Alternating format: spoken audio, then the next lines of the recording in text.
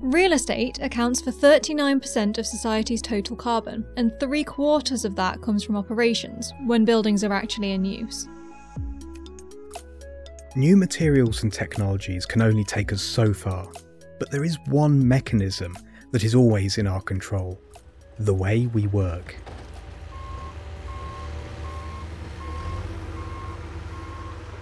Construction is a traditional field, pretty set in its ways. And too often, departments are isolated in their thinking, working in silos.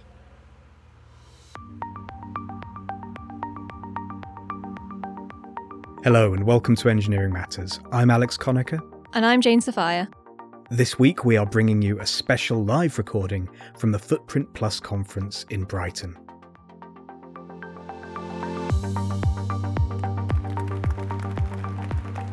The UK has some of the most ambitious net zero targets in the world, and this event brought people from across the property and building sector together to talk about what can be done to reduce the footprint of the built environment. We partnered with WSP to put together a think tank on the building performance gap, which means the difference between actual energy usage of a building versus what's expected during design. But could also refer to a missing conversation between the facades designers and the mechanical, electrical and plumbing engineers. So we took some of them aside, found ourselves a room and a live audience. This event was hosted by Ayo Abbas, a built environment communicator, and she was joined by Michael Truesdell, WSP's Sustainability and Smart Buildings lead. Michaela Sekeli, their technical director for support for facades. And finally, Justin Brand, asset management director for the property developer Cellar. He has 20 years of experience in asset and investment management and is currently leading a team mobilising the 430,000 square foot Paddington Square development, which is directly adjacent to the new Main Line station and also the new Elizabeth Line station in London. And with these guests, we began to have that missing conversation. Closing the performance gap, the missing conversation. Because while we were preparing for this event, we noticed there was just one thing that we haven't been talking about. So buildings use around 3 times as much energy as design models actually anticipate. And that is, to put it mildly, a problem. Today, we are going to try to understand why that is and what can be done. And by the end of the think tank, we wanted to learn about the benefits that can be realised by bringing together both building services and M&P and facades to kind of work better together. Understand how false assumptions can create missed opportunities, and much, much more.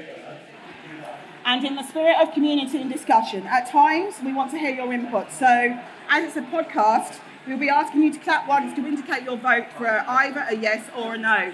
So if you could all kind of clap right now to test it. 1, 2, 3. Yay! Anyway, I'll stop being funny. So on with the first question. So I'll kick everything off with you, Michael. Can you explain what you see as the key issues with the performance gap between design and real life buildings? Thank you. Yeah, I think the performance gap effectively is a misalignment between expectations and what people want to see and what happens in practice. And that has lots of dimensions. We can think about acoustics, very topical for today, but also your light experience, and importantly, energy. And for me, being a mechanical engineer focused on building services work, the energy performance gap is really, really important. I think of a significant issue. So that's where it being something you can't see and you can't experience as a building user, It's very easy to just expect other people in the facilities teams to be sorting that out. And really looking forward to talking about this more today with everyone. And Michaela, what would you like to add to that?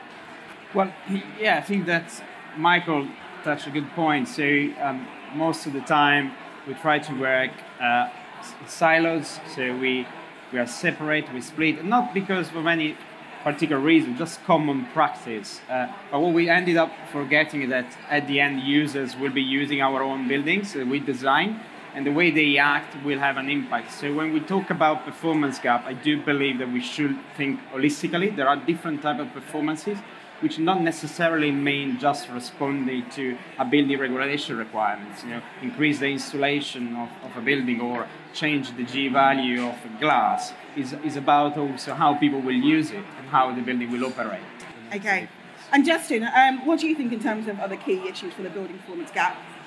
I mean, as an asset manager, you said at the beginning, 75% of the carbon that the built environment creates is in use, and we need to have an understanding. We can design, and we're always moving forward with designs, and things are always getting better.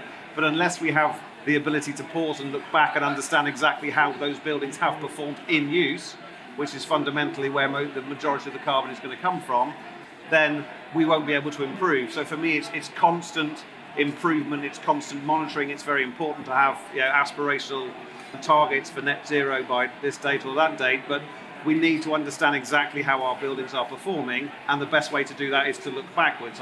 I appreciate that we've got a huge amount of building stock that doesn't have the capability of doing it, but buildings going forward like Paddington Square do, and the analytics that we have and that create, we must share with the industry across all of the design world and also the asset management of the investors.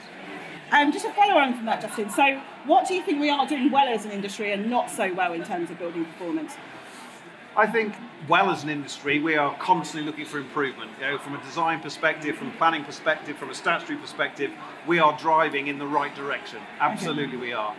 From a what do we not do as well as we could do, is the engagement with everybody. So, for example, the operational team that run Paddington Square need to be involved as early as is humanly possible. And for me, that's REBA stage 2. We need to have an understanding of why you're designing, what you're designing, and when. There's no point bringing, don't build it and then give it to us, because we will then have to start retrofitting and answering questions that we could have answered and we could have designed out way in advance. Okay. And for me, that is the single biggest easy win that we can do, is engage with the operational bodies and teams that are going to run these buildings as you're designing them. Okay, thanks, Justine.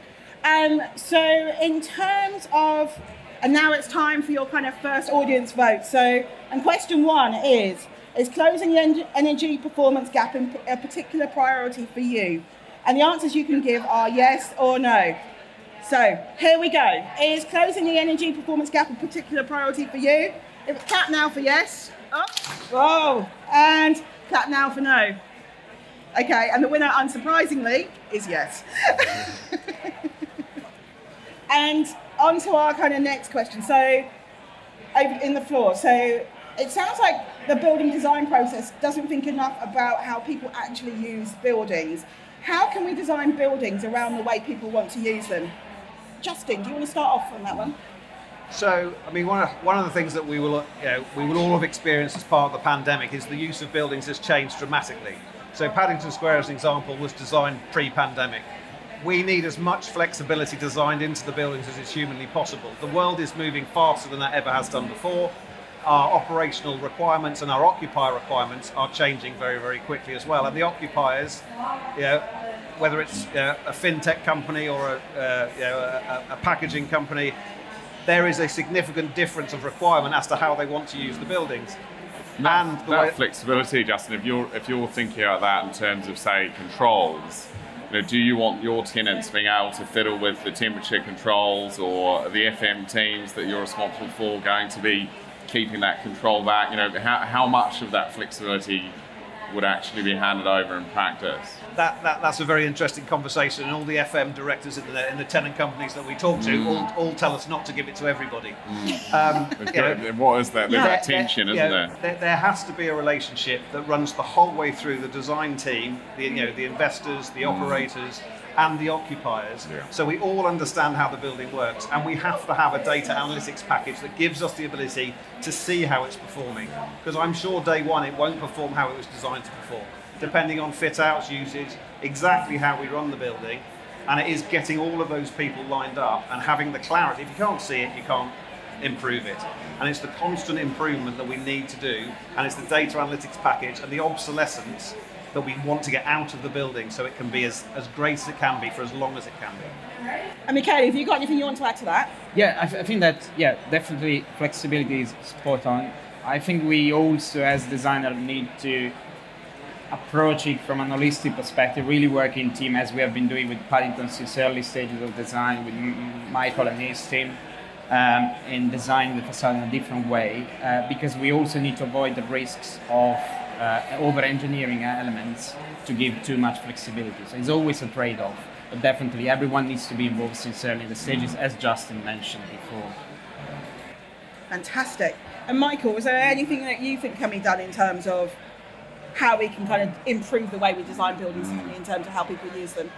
Well, I think it's really important that we've got the right targets to start with. And that's where, going back to your question before around, what are we doing well? I think the fact that we are talking about performance-related targets, neighbours becoming popular, being imported from Australia, that's the really positive thing.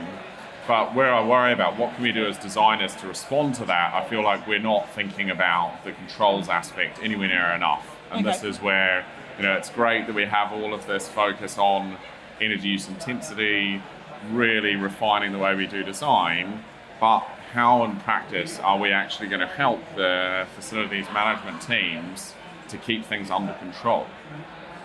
That's the challenge. I'm going to ask you two a question as designers. So how often do you visit projects that you've designed once they're built? I have not enough. It's not never, I can say, but it's not enough. I agree. Maybe not enough. That's a hard question. No, but I think that on the other hand, we also need to remember that the design process is not always straightforward. It's not always easy to deal with, and what we need to also not forget is how the user we're gonna use the building. Most of the time, I challenge everyone to walk around central London. You see fully glazed buildings. If we are lucky, there are fit-out blinds inside. Most of these blinds are down because users are glared, and the electricity goes up because everyone switches on the lighting. Have we thought about the comfort of people sitting around that, or have we just answered to the code compliance of having a certain amount of... So design for people and their actual users, Absolutely. Right? Yeah. Blind control is a big topic for building services and facade engineer. It would be great to get that improved. Yeah, for sure. Fantastic. Okay, so now it's over to you guys again. So on to our second vote question, which is, are your design processes really focused on building operations, including having FM managers involved in the early stage design? The answers you can give are yes or no. So the question is, are your design processes really focused on building operations, including having FM managers involved in the early stage design? Clap now for yes. Oh, that doesn't sound that convincing. Clap now for no. Okay, so all these FM people have got to be involved. That's the response on this one. That's definitely a reflection on my experience as well. You've really got to seek it out as a building services designer. It's not something that is part of the natural process, and there is so much momentum in the way we behave in the construction industry, and that's something we absolutely need to change. Well, and that's the easy win.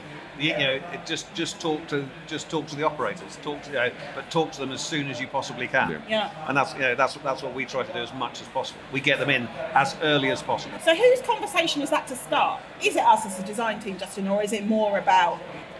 Well, so as an investor for 20 years, I would say that the investors need to make sure the design team are doing it. Okay. It would be very helpful if the design team came with that and said, Mr. Investor or Mr. and Mrs. Investor, we are going to do it this way and these are the reasons why. Yeah. But fundamentally, from my perspective in the last 20 years, I will drive that from the top because it means I won't be retrofitting things. I won't get a building that all of a sudden doesn't do what I think it was going to do. Yeah. Doesn't have the ability to improve itself, becomes obsolete more quickly, and all of a sudden I've invested in something that is not as great as it could be because we should have started and thought about it from day one. Yeah. That said, don't over-design it so it costs a fortune, but there's a balance that you've got to get, and you have to have that conversation to get that balance right. Fantastic, thank you. So in terms of why isn't the kind of multidisciplinary approach taken into account building operators and building services and facades already? What's stopping this happening now? I'm going to kick off with you, Michael. But my view, a lot of it is this inertia that I mentioned. We're the juggernaut that is the construction industry. Each little component, we effectively just do what we did on the last job. The project management team will get their list of consultants that they need to appoint go to the client and say, we're going to appoint these companies to assist in the early stage design. That list typically won't have the FM operator sort of role in there. And so the systematic change we need, I think, will happen slowly. But if we want to accelerate it, we've really got to think about these moments in the process where intervention can happen. And it's getting the right people involved at the right time. And for you, Justin, what's stopping it happening now? There are so many moving parts. If you're going to go from a brownfield development site through to something lovely and shiny and beautiful, there are so many constituent parts to get from A to B, and time and cost is an integral part of that. And again, as an investment manager, time kills return. So you try and do everything as quickly as you possibly can, and without deliberately doing it, we end up siloing ourselves. There'll be people that are just dealing with the design, people that are just dealing with the planning team, just with the building regs, just with this, just with this, just with this. And bringing them all together early takes time and therefore takes money. But it is understanding the fact that you'll end up with a better product. You'll end up, and hopefully the fact that we are, now having products that have to have the right carbon analysis, the right carbon performance, that will drive us into an environment where we have to talk to each other. It's not just a pound, shillings and pence conversation.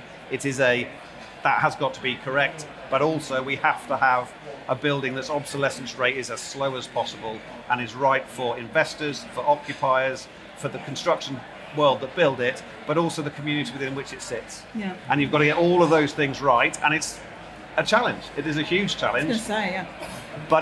But we've all got to head in that direction. And what do you think is stopping it, Michaela, from your perspective? Well, I personally think that, unfortunately or fortunately, I don't know, we live in a short-sighted industry, so we tend to be focused on stages. So the first thing is getting the minimum, let's say, design team investment to go through get planning so we can get more money in to build the building or to develop the development.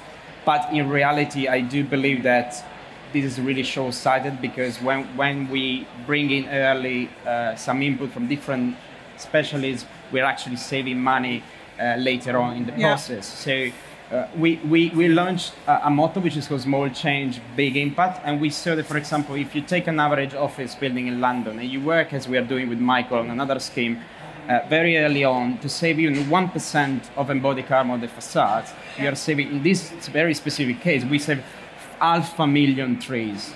So that shows the cost of the investment. Yes, it was a bit early on in the process, having people like facade engineers, M&E engineers very early, but we made a big saving with very little effort. So it's really about working all together. As Justin mentioned, we really need to change a bit the approach as an industry. Fantastic. So anyway, as we're kind of drawing to a close today, I just wanted to ask each of our panellists for their reflections on what they see as the top priority to change and what we can kind of implement now to close the performance gaps we've closed today. So, Michael, as you began first, do you want to go first in terms of responding? I'll say two things. So first, we've absolutely got to have the right targets, the right lever, and the lever has to actually be connected through to the outcome. And mentioned before, the neighbours rating, a building performance rating, where people are actually using the energy bills. That's just the first part of it. But the second part is, for me, is all about the controls. And I'll just offer an example from the Paddington Square project that we're working on to illustrate. We have this excellent mechanical system that we're really proud of, a really hybrid heat pump system where we can get up to sort of 88% of the heating could come from the heat pump, and only peak winter loads would be met with a boiler. And so that's all great. We're very happy that we can do that. But if we don't work really closely with Sellers teams to make sure the operations of that heat pump are working properly and the controls are configured week to week, and it's off being maintained, it'll just be the regular boilers all the time. And so that's why the controls are just going to be so important in practice. And for you, what's your top priority for change, Justin?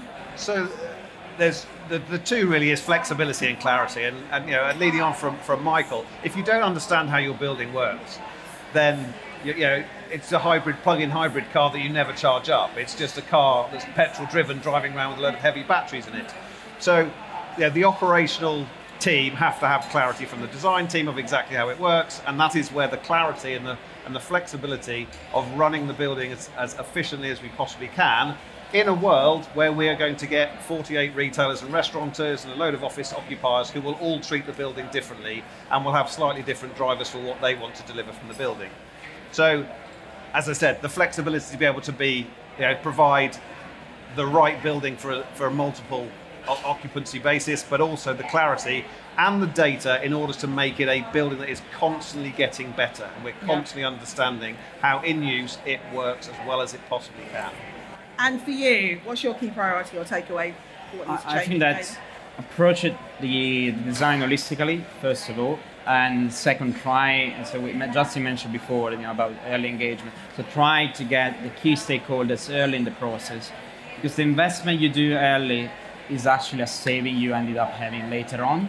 And what you don't realize sometimes is that when you committed very little into your design, you're already committed to a lot at the end. As Justin mentioned before, you need to then retrofit, and retrofit may have implication of cost, but also limitations because you didn't think about it early in the process. Okay. So definitely early engagement and holistic is early engagement. Okay, fantastic, thanks. And now we're going to move on to questions from the floor. So I'm going to kick off with the first question.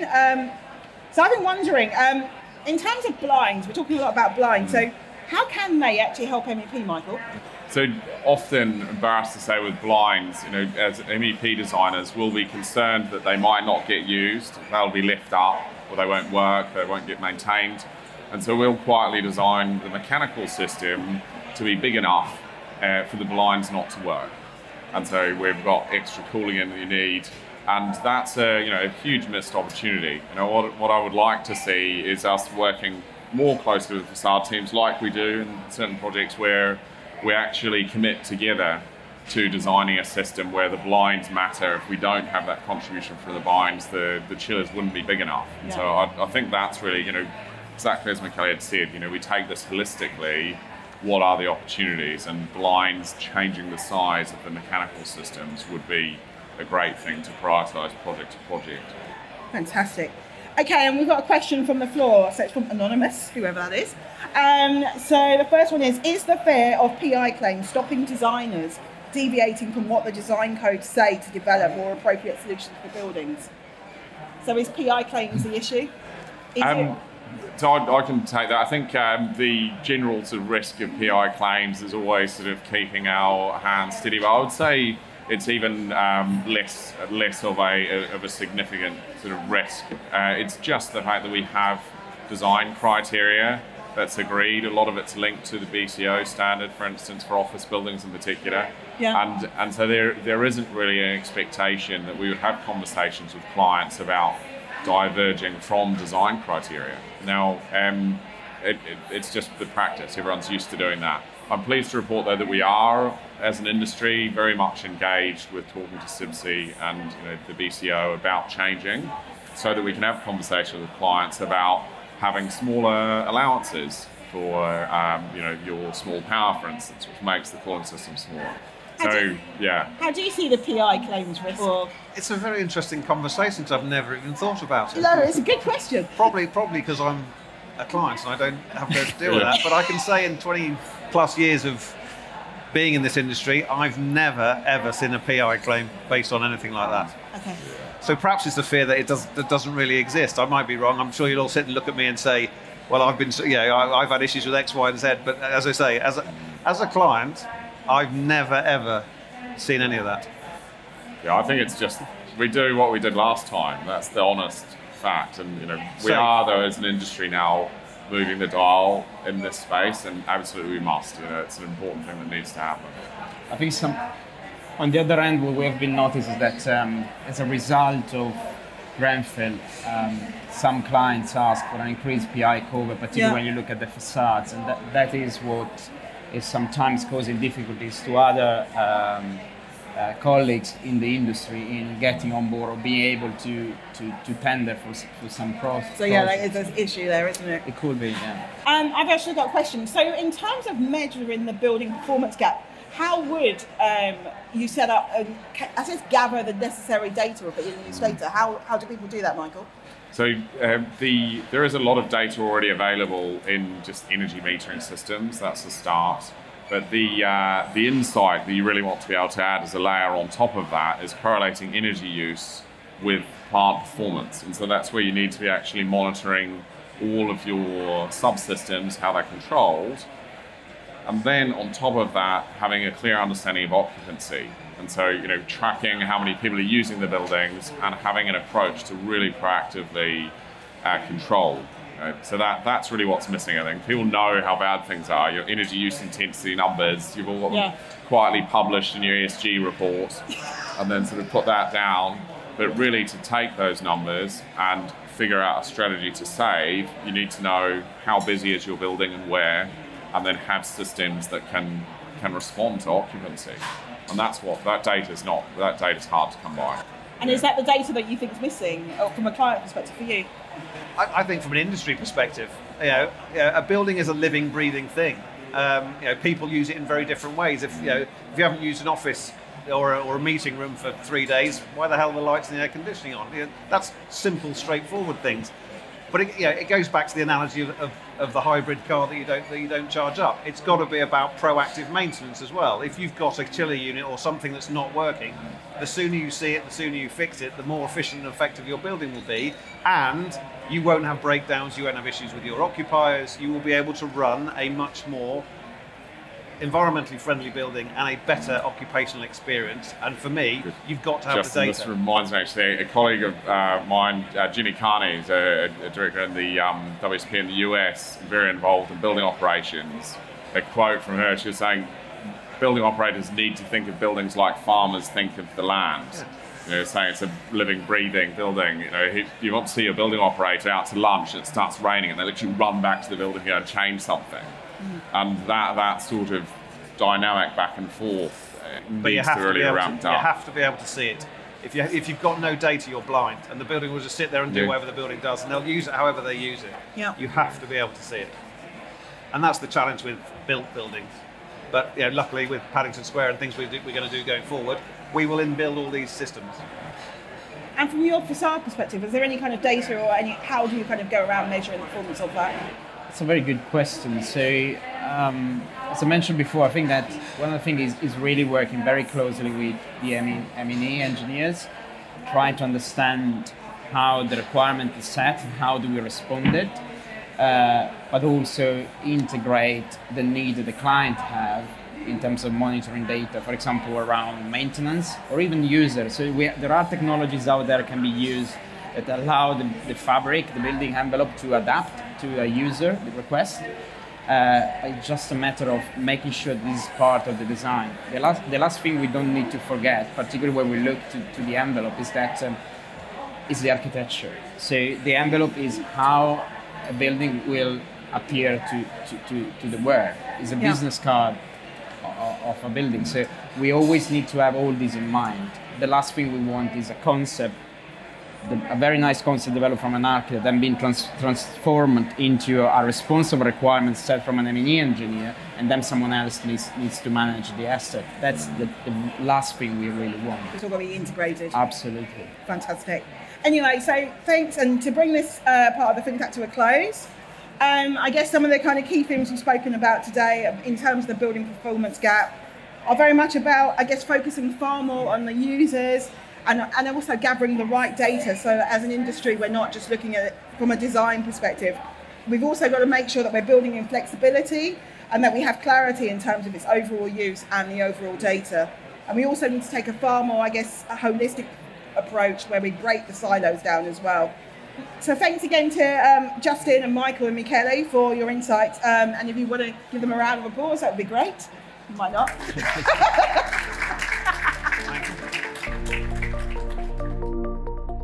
After the think tank, the audience were invited to submit further questions, and we followed up with the panellists for their views. We chose the top 3 questions to put to them. The first question was, what are the best methods you've seen for presenting building performance data to FM teams and to building occupants? We're currently in the process of doing exactly that process for Paddington Square, our big development that we've been talking about. And I've seen a number of different platforms and a number of different variants. There's a huge amount of information that can come out of smart buildings. So we are looking at a number of databases, but they're all very flexible, and they give us the ability to have a sort of a landlord-driven core backbone, which is a sort of all-seeing eye of all the data we get out of our building. And it also gives us the flexibility to create bespoke, specific tenant direct facilities, which give them dashboards, which means they can monitor not only the main building, but also their own fit-outs. So this is a very fast-moving part of the market, and even in the last 6 months, whilst we've been going through this process, there have been progression and development of these things. I think the most important thing, though, is understanding the data you're collecting and the purpose of it. You can collect data for the sake of collecting data, and one of the things that we're definitely very keen to do is to make sure that every bit of data that we collect has a purpose, has a reason, and makes us better at running our building with our tenants, so that we can create the best building we can possibly have. And I'll just add a quick point onto that. There, really, I think this strikes at the heart of how smart building software can really help. And we need to obviously use the data correctly. And to be able to use data correctly in this context, we really need to bring together engineering skills with data science skills and, of course, the facilities managers. And by bringing these different skill sets together, we can ensure that this mountain of data that Justin's been describing can actually be used to save energy and close the energy performance gap. Question 2. Standards such as Passive House claim to design out the performance gap and are proven to do so. Should all schemes be built like this to ensure quality? Yeah, so Passive House, I think, really shown what best practice can be for residential buildings, but it does come at cost. At least in terms of the detailed work that needs to be done to deliver them with the high performance facades, and the very small building services systems that result. But I think we can say definitively, though, that even if we shouldn't enforce a standard like Passive House on all projects, the industry can take some of the best practice ideas that have been proven with Passive House, such as designing out thermal bridges or really designing building services systems to be smaller, and that would be of great benefit. But we can't really expect a one-size-fits-all, especially for existing buildings.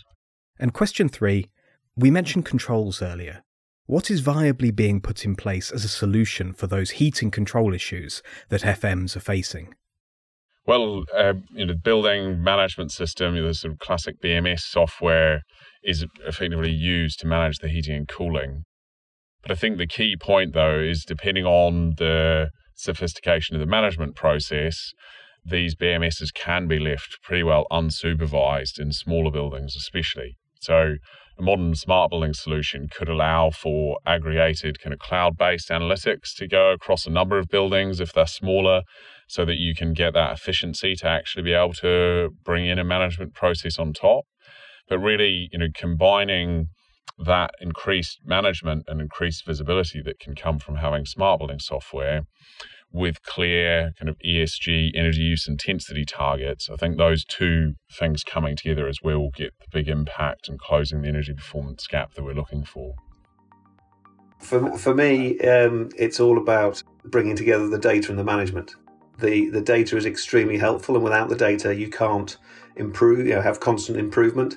But the management systems are, an integral part of it, and by that I mean the human interaction, the interaction with the tenants, the understanding of how they use their building.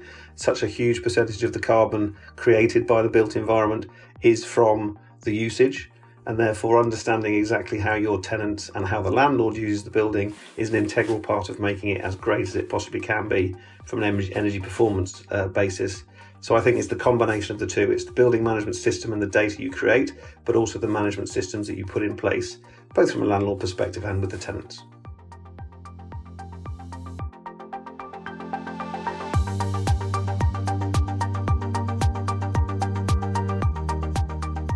Engineering Matters is a production of Reby Media. Your hosts today were Alex Conacher, Jane Sophia, and Ayo Abbas. This episode was recorded in front of a live studio audience at Footprint Plus in Brighton. Sound engineering was by Ross McPherson, series supervision by John Young, and our own broken silo is Rory Harris. Special thanks to our episode partner WSP, and thanks also to Cellar. And thank you for listening. You can find Engineering Matters on all podcast apps and on our website, engineeringmatters.reeby.media.